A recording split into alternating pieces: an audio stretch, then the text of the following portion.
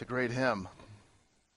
Some of those words, they start to sink in as Paul was going over them, and you just trace them through your mind. They have just great effect for us.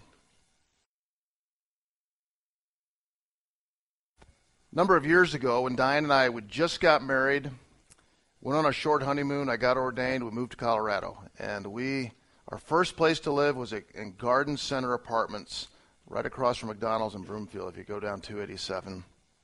And we had a very, very small furnished apartment.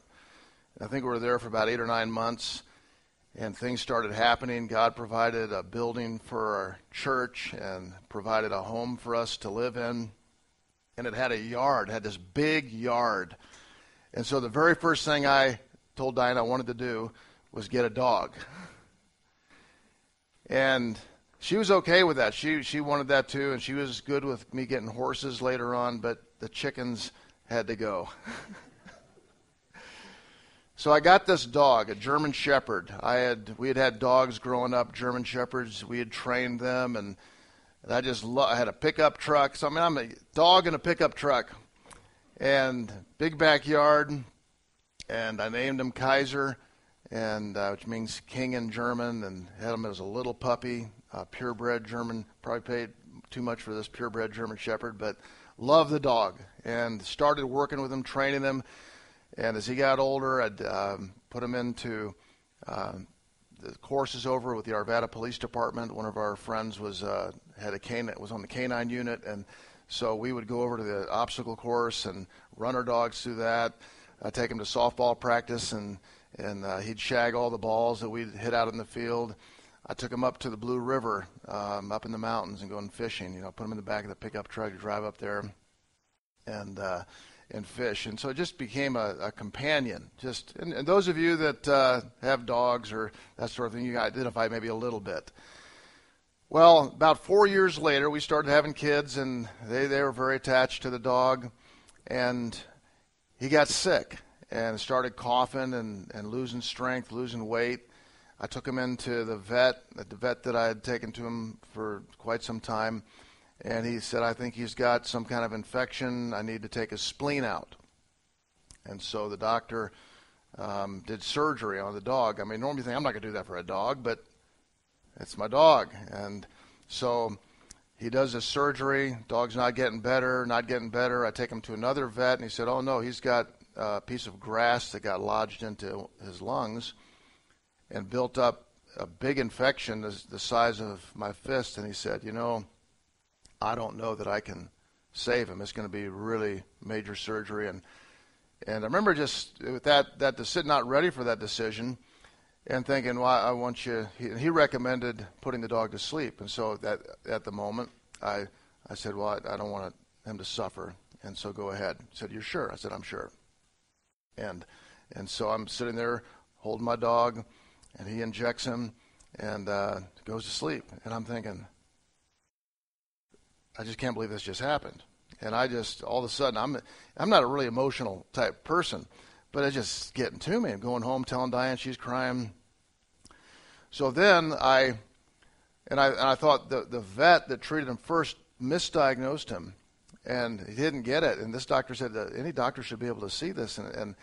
And so not only am I that, he shouldn't have had to die. Then I get a bill. I get a bill from the first doctor for $800. And I'm thinking, I'm getting a bill for $800 for him killing my dog. And so I called him, and I said, that wasn't the problem with the dog. You misdiagnosed it, and I'll pay some, but I'm not paying $800. And he said, I'll see you in court, click. And I just got angry. I was just angry. And so I talked to a lawyer friend, and he said, well, you just need to kind of write out in detail what happened. And then you're going to go to small claims court, whatever. And so I took a yellow pad. I can remember this so clearly. I took a yellow pad, and I just started writing down every single detail about what happened. And the more I wrote, the more angry I became. And I'd get up in the middle of the night. I'd wake up at 2 o'clock, and I'd be thinking about this. In fact, what happened is I would go through yellow pad after yellow pad, rewriting, re-articulating, remembering other things, going over this again in my mind, what I'm going to say in court, what I'm going to say to him, what I'm going to say to the judge, and going over and over and over this again. It began to dominate my life. And I had a hard time concentrating. I had a hard time studying for, I'm a pastor. I'm preaching on Sunday, and I've got all this resentment. I'm upset.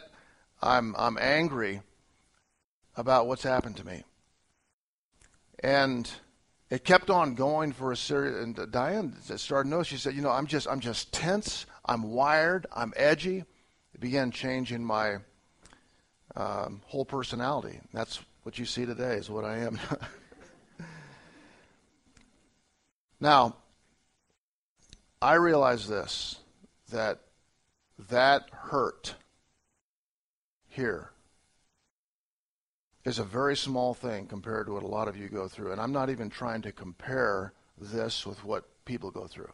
It's a dog. It's a dog. And it was $800. But I realized what it was doing to me. I had done nothing wrong. And yet, it was systematically destroying my life. I'm speaking to a congregation, and I know this is true, not because of specific things here, but in my number of years in ministry, I talked to people over and over, again, who were physically abused by a father, verbally abused by a mother, sexually abused by a family friend, lied to and deceived by your best friend, betrayed by your spouse. Probably nothing more painful than going through something like that. Or you were deceived by a trusted spiritual leader. You were falsely accused by a coworker. You were swindled out of your life savings by your business partner. You were slandered by a trusted confidant. You were cut off from your grandchildren, or your kids won't speak to you anymore. There's a lot of hurt in this world. And this morning, what I would like to do is examine a passage of Scripture in Ephesians chapter 4 and the first part of chapter 5.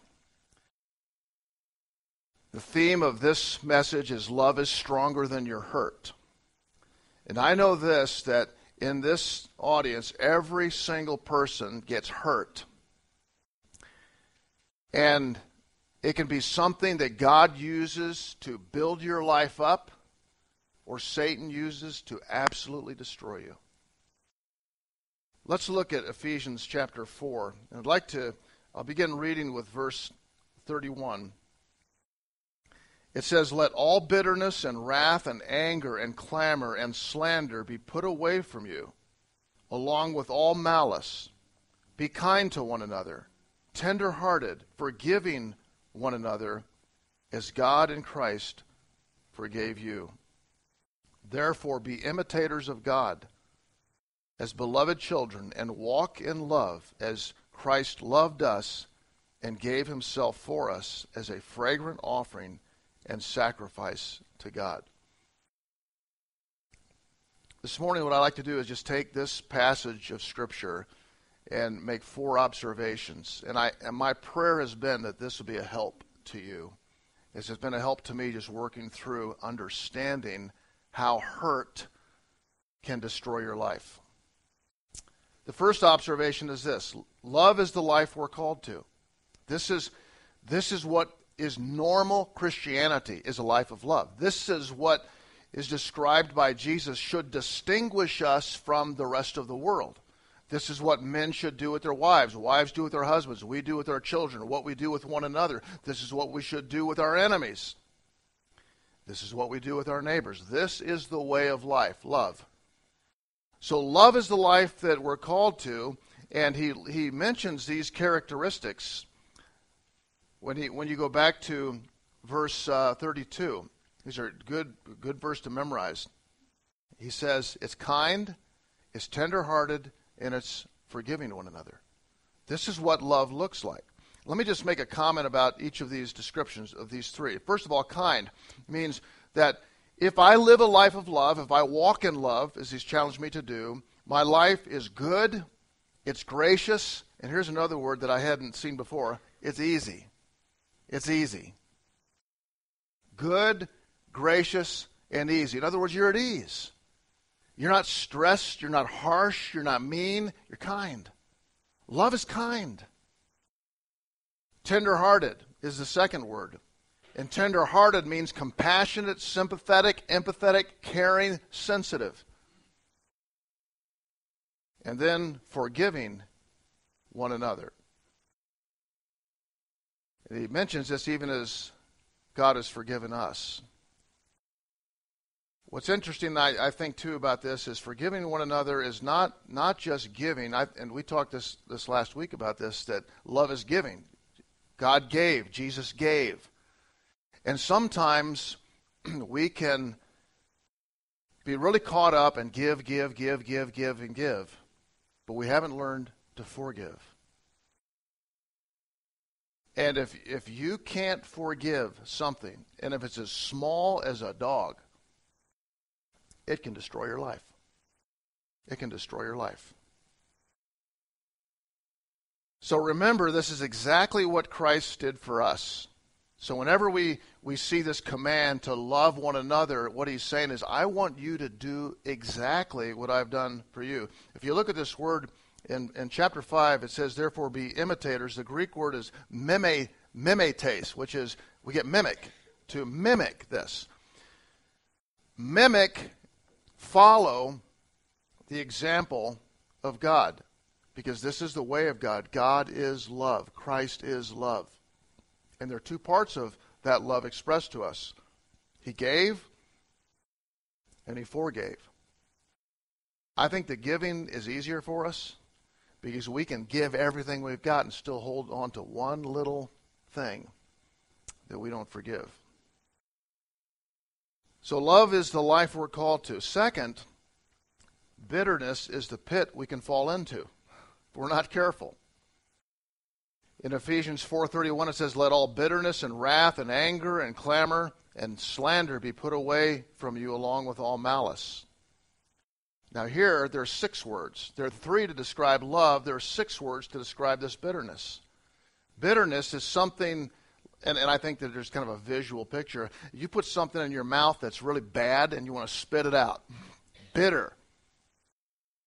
It's just the opposite of putting that sweet donut in your mouth. It's something that's nasty. Bitterness.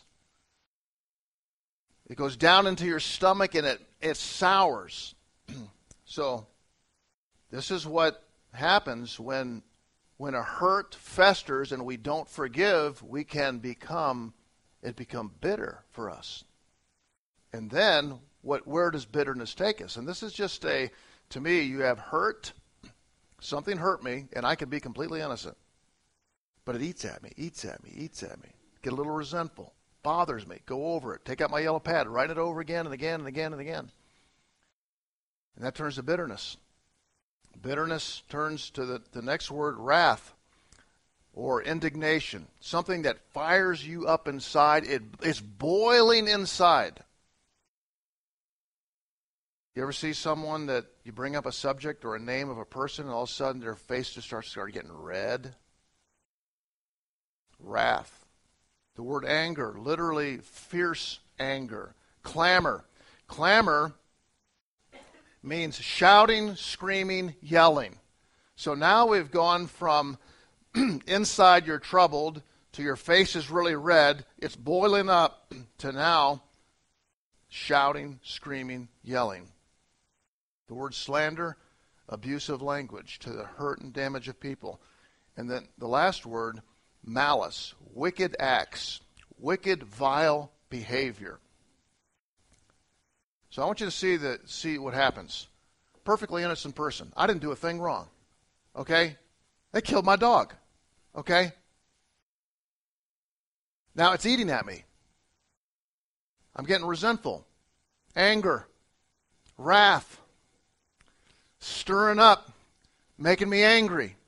All of a sudden it comes out of my mouth. Harsh, mean words. And then wicked acts. And I think you see, you cannot keep it in. You cannot hold on to it and no one else know. I think we try to, but it doesn't happen. People see it in your face. Have you ever seen a person who's really bitter, what their face looks like? You can feel it in the tone of their voice. You can hear it in the words that they spout out. So, to begin, when we're looking at this text, there's an incredible contrast. The life of love that we're called to walk, in contrast with bitterness that we can fall into if we're not careful. And Christ is the example. Christ was hurt. Would you agree with that? Christ was hurt. He didn't get bitter. He gave and he forgave. Did they deserve it? No. No one deserved his forgiveness. But he did that. But when we don't forgive, this is what can happen. So my next observation is this. Hurt is the stone we trip over. Hurt is the stone we trip over. It can be like a, you've heard the expression a stepping stone, like you're trying to get up into a building and there's a stone you step on to get into. It can be a stepping stone in your life. Your hurt can be what God's doing to build up your life, to make you mature, to make you strong. And it can also be used to advance his kingdom in someone else's life. Now, a lot of us, we just don't see. All we see is the hurt. I can tell you the last thing I was thinking about was my veterinarian's soul. Are you following me?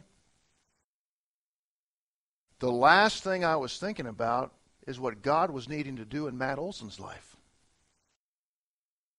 All I could think about was the injustice.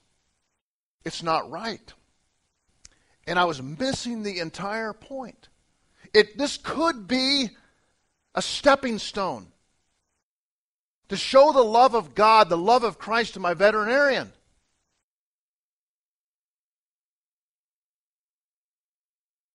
It could have been. But for me, it was something I was tripping over. And you don't need a big rock to trip on. You don't. It can be a little thing. And you can do a face plant. And I'm finding this, that over a dog, over $800, I was doing a face plant. And if you don't think that won't affect my wife and my children and the people that I was pastoring, you know what I'm saying. What if the man preaching is bitter? We've got a problem. I think we need to recognize that in this whole text, there's a spiritual warfare going on. Those of you ladies that are in our the Spiritual Armor Bible study are right in tune with this concept. There is a spiritual warfare going on. There is a spiritual warfare going on. Satan wants to take you out. He wants to destroy your life, and he doesn't play fair. Now, I see two ways he does that. Satan wants to destroy all of you. He wants to destroy me. So the first way he's going to do is he's going to try to tempt me to sin, cause me to sin. And he can bring all kinds of temptation. And here's the thing, the way this works. If I get tempted, and we all know we do yield from time to time, right? And we call that sin. What do you feel inside as soon as you sin? Guilt, don't you? You just feel guilt. That's a good thing. That means the Holy Spirit's living inside of you, and as a Christian, when you sin, you feel guilty, and what do we do right after that? Or we should do right after that. Confess that sin to God. Lord, I'm sorry. I was not right. But here's the problem. And then your fellowship is restored with God. So I'm tempted, I sin, I confess it, God restores me. Now there's another way Satan tries to destroy you. This is much more subtle. He wants someone to sin against you. Or you perceive that they sin against you. Because when someone sins against me, I don't feel guilty. I'm just ticked. Okay? So I don't feel guilty and I don't confess it. So what was happening to me was I'm upset, I'm angry, I want justice, I want righteousness. And I'm sinning now, and I don't even see it. I don't see it. I'm blind to it. And so you don't find a person working through that by confessing, asking God's forgiveness. And so they're in trouble. I've jotted down, and I know there are probably more, I'll go through these quickly, 10 unique characteristics about a hurt. First, you didn't do anything wrong. You feel a sense of victimization, justification, self-righteousness. So not only do you feel completely innocent. Remember when I was reading that list of things that happened to you? Can happen to you? With people? You didn't do anything wrong. Someone did something to you.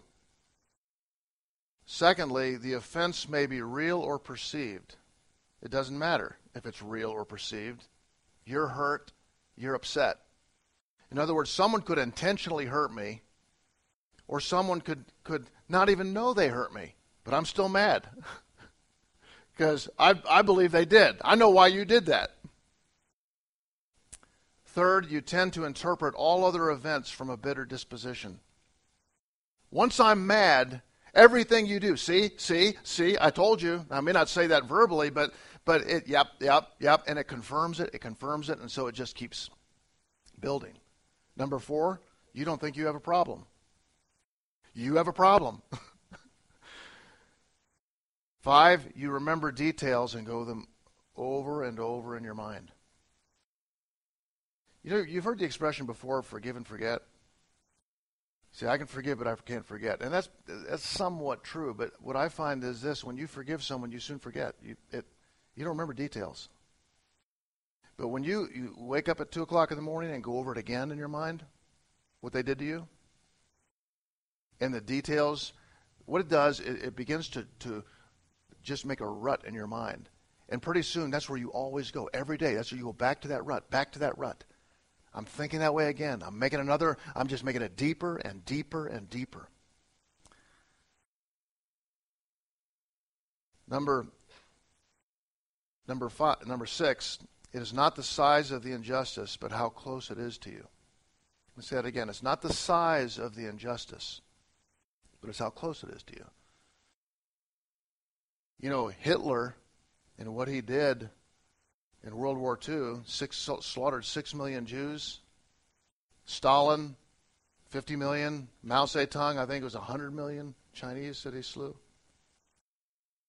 That doesn't make me bitter. It makes me, I'm saying, you know, it's bad, but it doesn't make me bitter because it's not close to me. But things that are close to me, like a spouse, a son, a daughter, a best friend, a pastor, and when there's a hurt there, that's close to me. That's what Satan uses.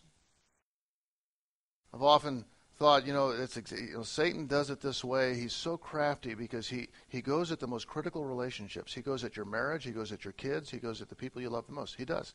And he does it this way. Not you sin, but they sin. Because you don't see it coming. Number 7, it can become a way of life for you and eventually something that defines your life. As I shared a little earlier, you see, even though it's a dog and it's a small amount of money, it begins taking over my thoughts. It begins taking over my life, and it would soon define my life if I let it. Number 8, even if the person apologizes, you are not free because you are not now unable to forgive. You say, well, what if they finally come and apologize? You don't really want them to apologize because you've become where you enjoy this life. And then the last two, it will destroy you from the inside out, and it will destroy everyone close to you. If you read in Hebrews chapter 12, verse 15, it says, don't let a root of bitterness spring up. And he says it springs up and therefore defiles many. Because if I'm first I'm innocent, then I grow bitter, and then the bitterness is pouring out, it destroys my life, and it defiles everyone else around me. And then finally, all bitterness ends with being bitter with God. Now that's a pretty strong statement, but I've seen that true. When people do not resolve bitterness, eventually they're mad at God. Because how could God let this happen? How could he do that? And you say, if he's sovereign over all things, and I'm angry with God. I have found almost in every situation when I've worked with someone who's an atheist or agnostic, there is some hurt that they have with God. So love is stronger than hurt. My last observation is this, that the love of Christ is the hand that pulls us up out of the pit of hurt and bitterness. And his love is stronger than our hurt. You know, it says in here, put away all bitterness, get rid of it. Well, how do I do that? How do I get rid of it? Because no doubt everyone here has been hurt. So you say, I get over it all the time. I always get over it. If you were to ask me in the middle of this whole thing that I was with my dog, I would have told you, if you said, are you bitter? I'm not bitter. I'm just doing the right thing here. It's righteous indignation. How do we work through this? And I want to just give, I don't really like giving steps because I think it's more, this is all built out of a relationship. But there are 4 ideas I want you to get. If I feel like I'm getting bitter, I've been hurt, relationship, I got to work out of this. These are 4 steps. First, acknowledge what Christ has done for you. Christ is the answer. And this is where every text in the Bible is going to eventually lead you, is to Jesus Christ. He is the solution. You know, when I read in 1 Peter, I know our men are doing a study in, I think, 1 and 2 Peter. But Peter says, for to this you have been called, because Christ also suffered. Christ also suffered for you, leaving an example that you follow his steps. He committed no sin. Think of this, Jesus. He committed no sin. Neither was deceit found in his mouth. When he was reviled, he did not revile in return. When he suffered, he did not threaten, but continued entrusting himself to him who judges justly. And then in Hebrews chapter 4, verses 15 and 16, it says, for we do not have a high priest, and that's Jesus. We do not have a high priest who is unable to sympathize with our weaknesses, but one who in every respect has been tempted as we are, yet without sin. Let us then with confidence draw near to the throne of grace, that we may receive mercy and find grace to help in time of need. So let me just point this out, that Jesus is your answer. One, he has shown you what real love is. If there's anyone who suffered for more than anyone else in the world, it was Jesus. Because when he took upon himself all of the sins of the world, he became sin for us. So let's for example, take your top 3 worst hurts you've ever been through in your life. Put them all together and put them on Jesus. Put them on Jesus. He's innocent. He's perfect. He never sinned. And it says he took them on himself and he did not open his mouth. He didn't complain. He didn't argue. He didn't say that's not fair like we do. It's not right. No. He committed himself to his Father. He took upon the sin. So He has done this. Your situation times 1,000 and 1,000,000. He's done this. And also, he says, he will help you. He will help you through this. He has gone through it. He understands it. He knows it. And he will help you. That's why he said we find grace to help in time of need. Jesus Christ is the answer. And when you stop to contemplate, as Paul was saying earlier, contemplate the love of God. It settles your life. You contemplate how he expressed that through his Son, loving you the way he loved you. Think about this. As he is going to the cross, he's on the cross. He's denied by Peter. He's doubted by Thomas. He's betrayed by Judas. He's abandoned by his disciples. He was crucified by the world. No one suffered like that. And what were the words out of his mouth on the cross? Father, forgive them. Oh, if it were me, I'd be calling for lightning bolts. That's the way we are. Zap them, destroy them, open up the earth, swallow them up. Justice. Father, forgive them. Forgive them. Now, when you forgive your best friend, your husband, your ex-husband, ex-wife, your kids, your former business partner, when you forgive them, that doesn't mean that the relationship is immediately reconciled. Because they do have to apologize and they do have to repent for you to have the relationship reconciled. And when Jesus said, Father, forgive them, for they know not what they do, it didn't mean that everybody in the world got saved then. But he did his part. And you do your part. And when you do your part, it frees you. It frees you. And it frees them to come to you. And it pleases God because you're being like him. You're being like Jesus. You're showing the world that love is stronger than hurt.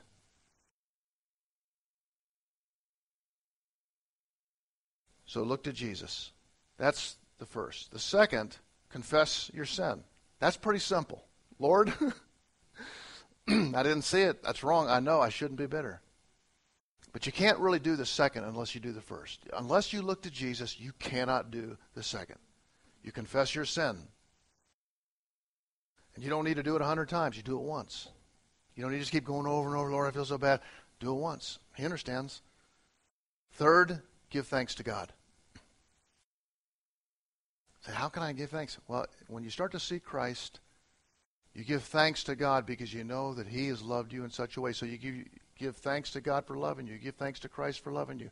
You give thanks to God for putting this hurt in your life. That's hard to do, but when you realize this is not meant to be a stone to stumble into the pit of bitterness, it is meant as a stepping stone to be like Christ. And it gives me an occasion, it gives me an opportunity to show something miraculous, something supernatural, something very uncommon. How can you love a child abuser? How can you love a rapist? How can you love an Adolf Hitler? Because Christ loved us that same way. So we have this impossible expression that comes from God.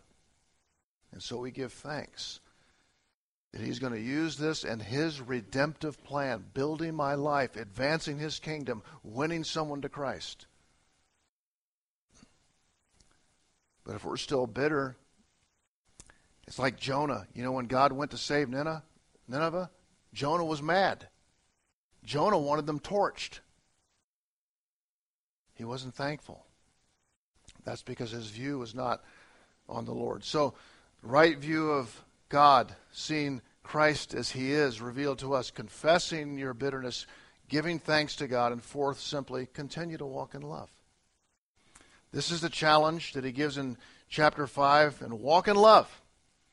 You're not going to do it perfectly. No, you're going to have things that sting you along the way. They're biting, they're hurtful, they're painful. You don't see it coming, so you're working through. So these 4 steps that I've talked about are not something you just go through one day and then you're set for life. It's something you're always going through. Get my eyes back on Christ, what he has done for me, confessing my sin, thanking him for what he's brought in my life, and continuing to walk in love. Every day. And his word guides me, his spirit helps me, and he's there. And what happens is this church, these members, these people here show Christ in a way that the world has never seen. So I know you're wanting to know what happened to my dog. I think I'll see him in heaven. People always ask me that, are dogs in heaven? I said, well, I don't see a verse where it says they aren't, but God may redeem all things. I'll tell you what happened to me. I started realizing what God was doing. My life was being destroyed, not by the vet. That's going to happen in life. My life was being destroyed by me. And it was affecting my family. It was affecting my ability to spend time with God in the morning. And it was affecting my ability to prepare to preach God's word on Sunday. So what I did is I did what I shared with you. I was really humbled and broken by realizing how Christ had loved me. I confessed my sin. I forgave the veterinarian. I tore up all my notes that I had chronicled, and I paid him the money. You say, oh, you know what? That's the best check I ever wrote. By that time, he'd offered to settle for about $500 or something. I don't know what it was. Best check I ever wrote. Now, he was wrong, but it was killing me. And I resolved at the end to love him and pray for him. And I started praying for them. I started thinking, how does God see this veterinarian? How does God see him? He loves him. So I started to pray for him, that God would work in his life. And I was free. Now, I wish I could say that all through the rest of my life, I've not struggled with bitterness. But you know what? Every time you get hurt, that's every time something stings you, Satan's trying to get at you. Remember this, that I told a dog story today, but that the same process works in the bigger things in life and in the smaller things in life. But God is bigger than all of it. And so here's my takeaway for our message today. Love is stronger than your hurt. You have been hurt. God wants to use it for good. Satan wants to destroy you. You remember that love is stronger than your hurt. We have these little wristbands out in the back if you want to pick one up. It says love is stronger. And I thought it's a good reminder to me when I got it facing me. But it's a good conversation piece because here's what I want to see it. If you may want to wear one, but I thought if someone asks you, what is that all about? Then you can tell your story. People like listening to a story. You don't need to preach to them, pull out your Bible and start preaching a sermon. You can tell a story of God's goodness and love to you. How love is proven to be stronger than whatever. Your fear, your circumstances, your hurt. We can tell that story. It's the greatest story ever told. Father, thank you for your word. It is so rich and helpful. Thank you for your mercy and grace. Thank you for your love that you've modeled for us and you have expressed to us and you help us with living it out.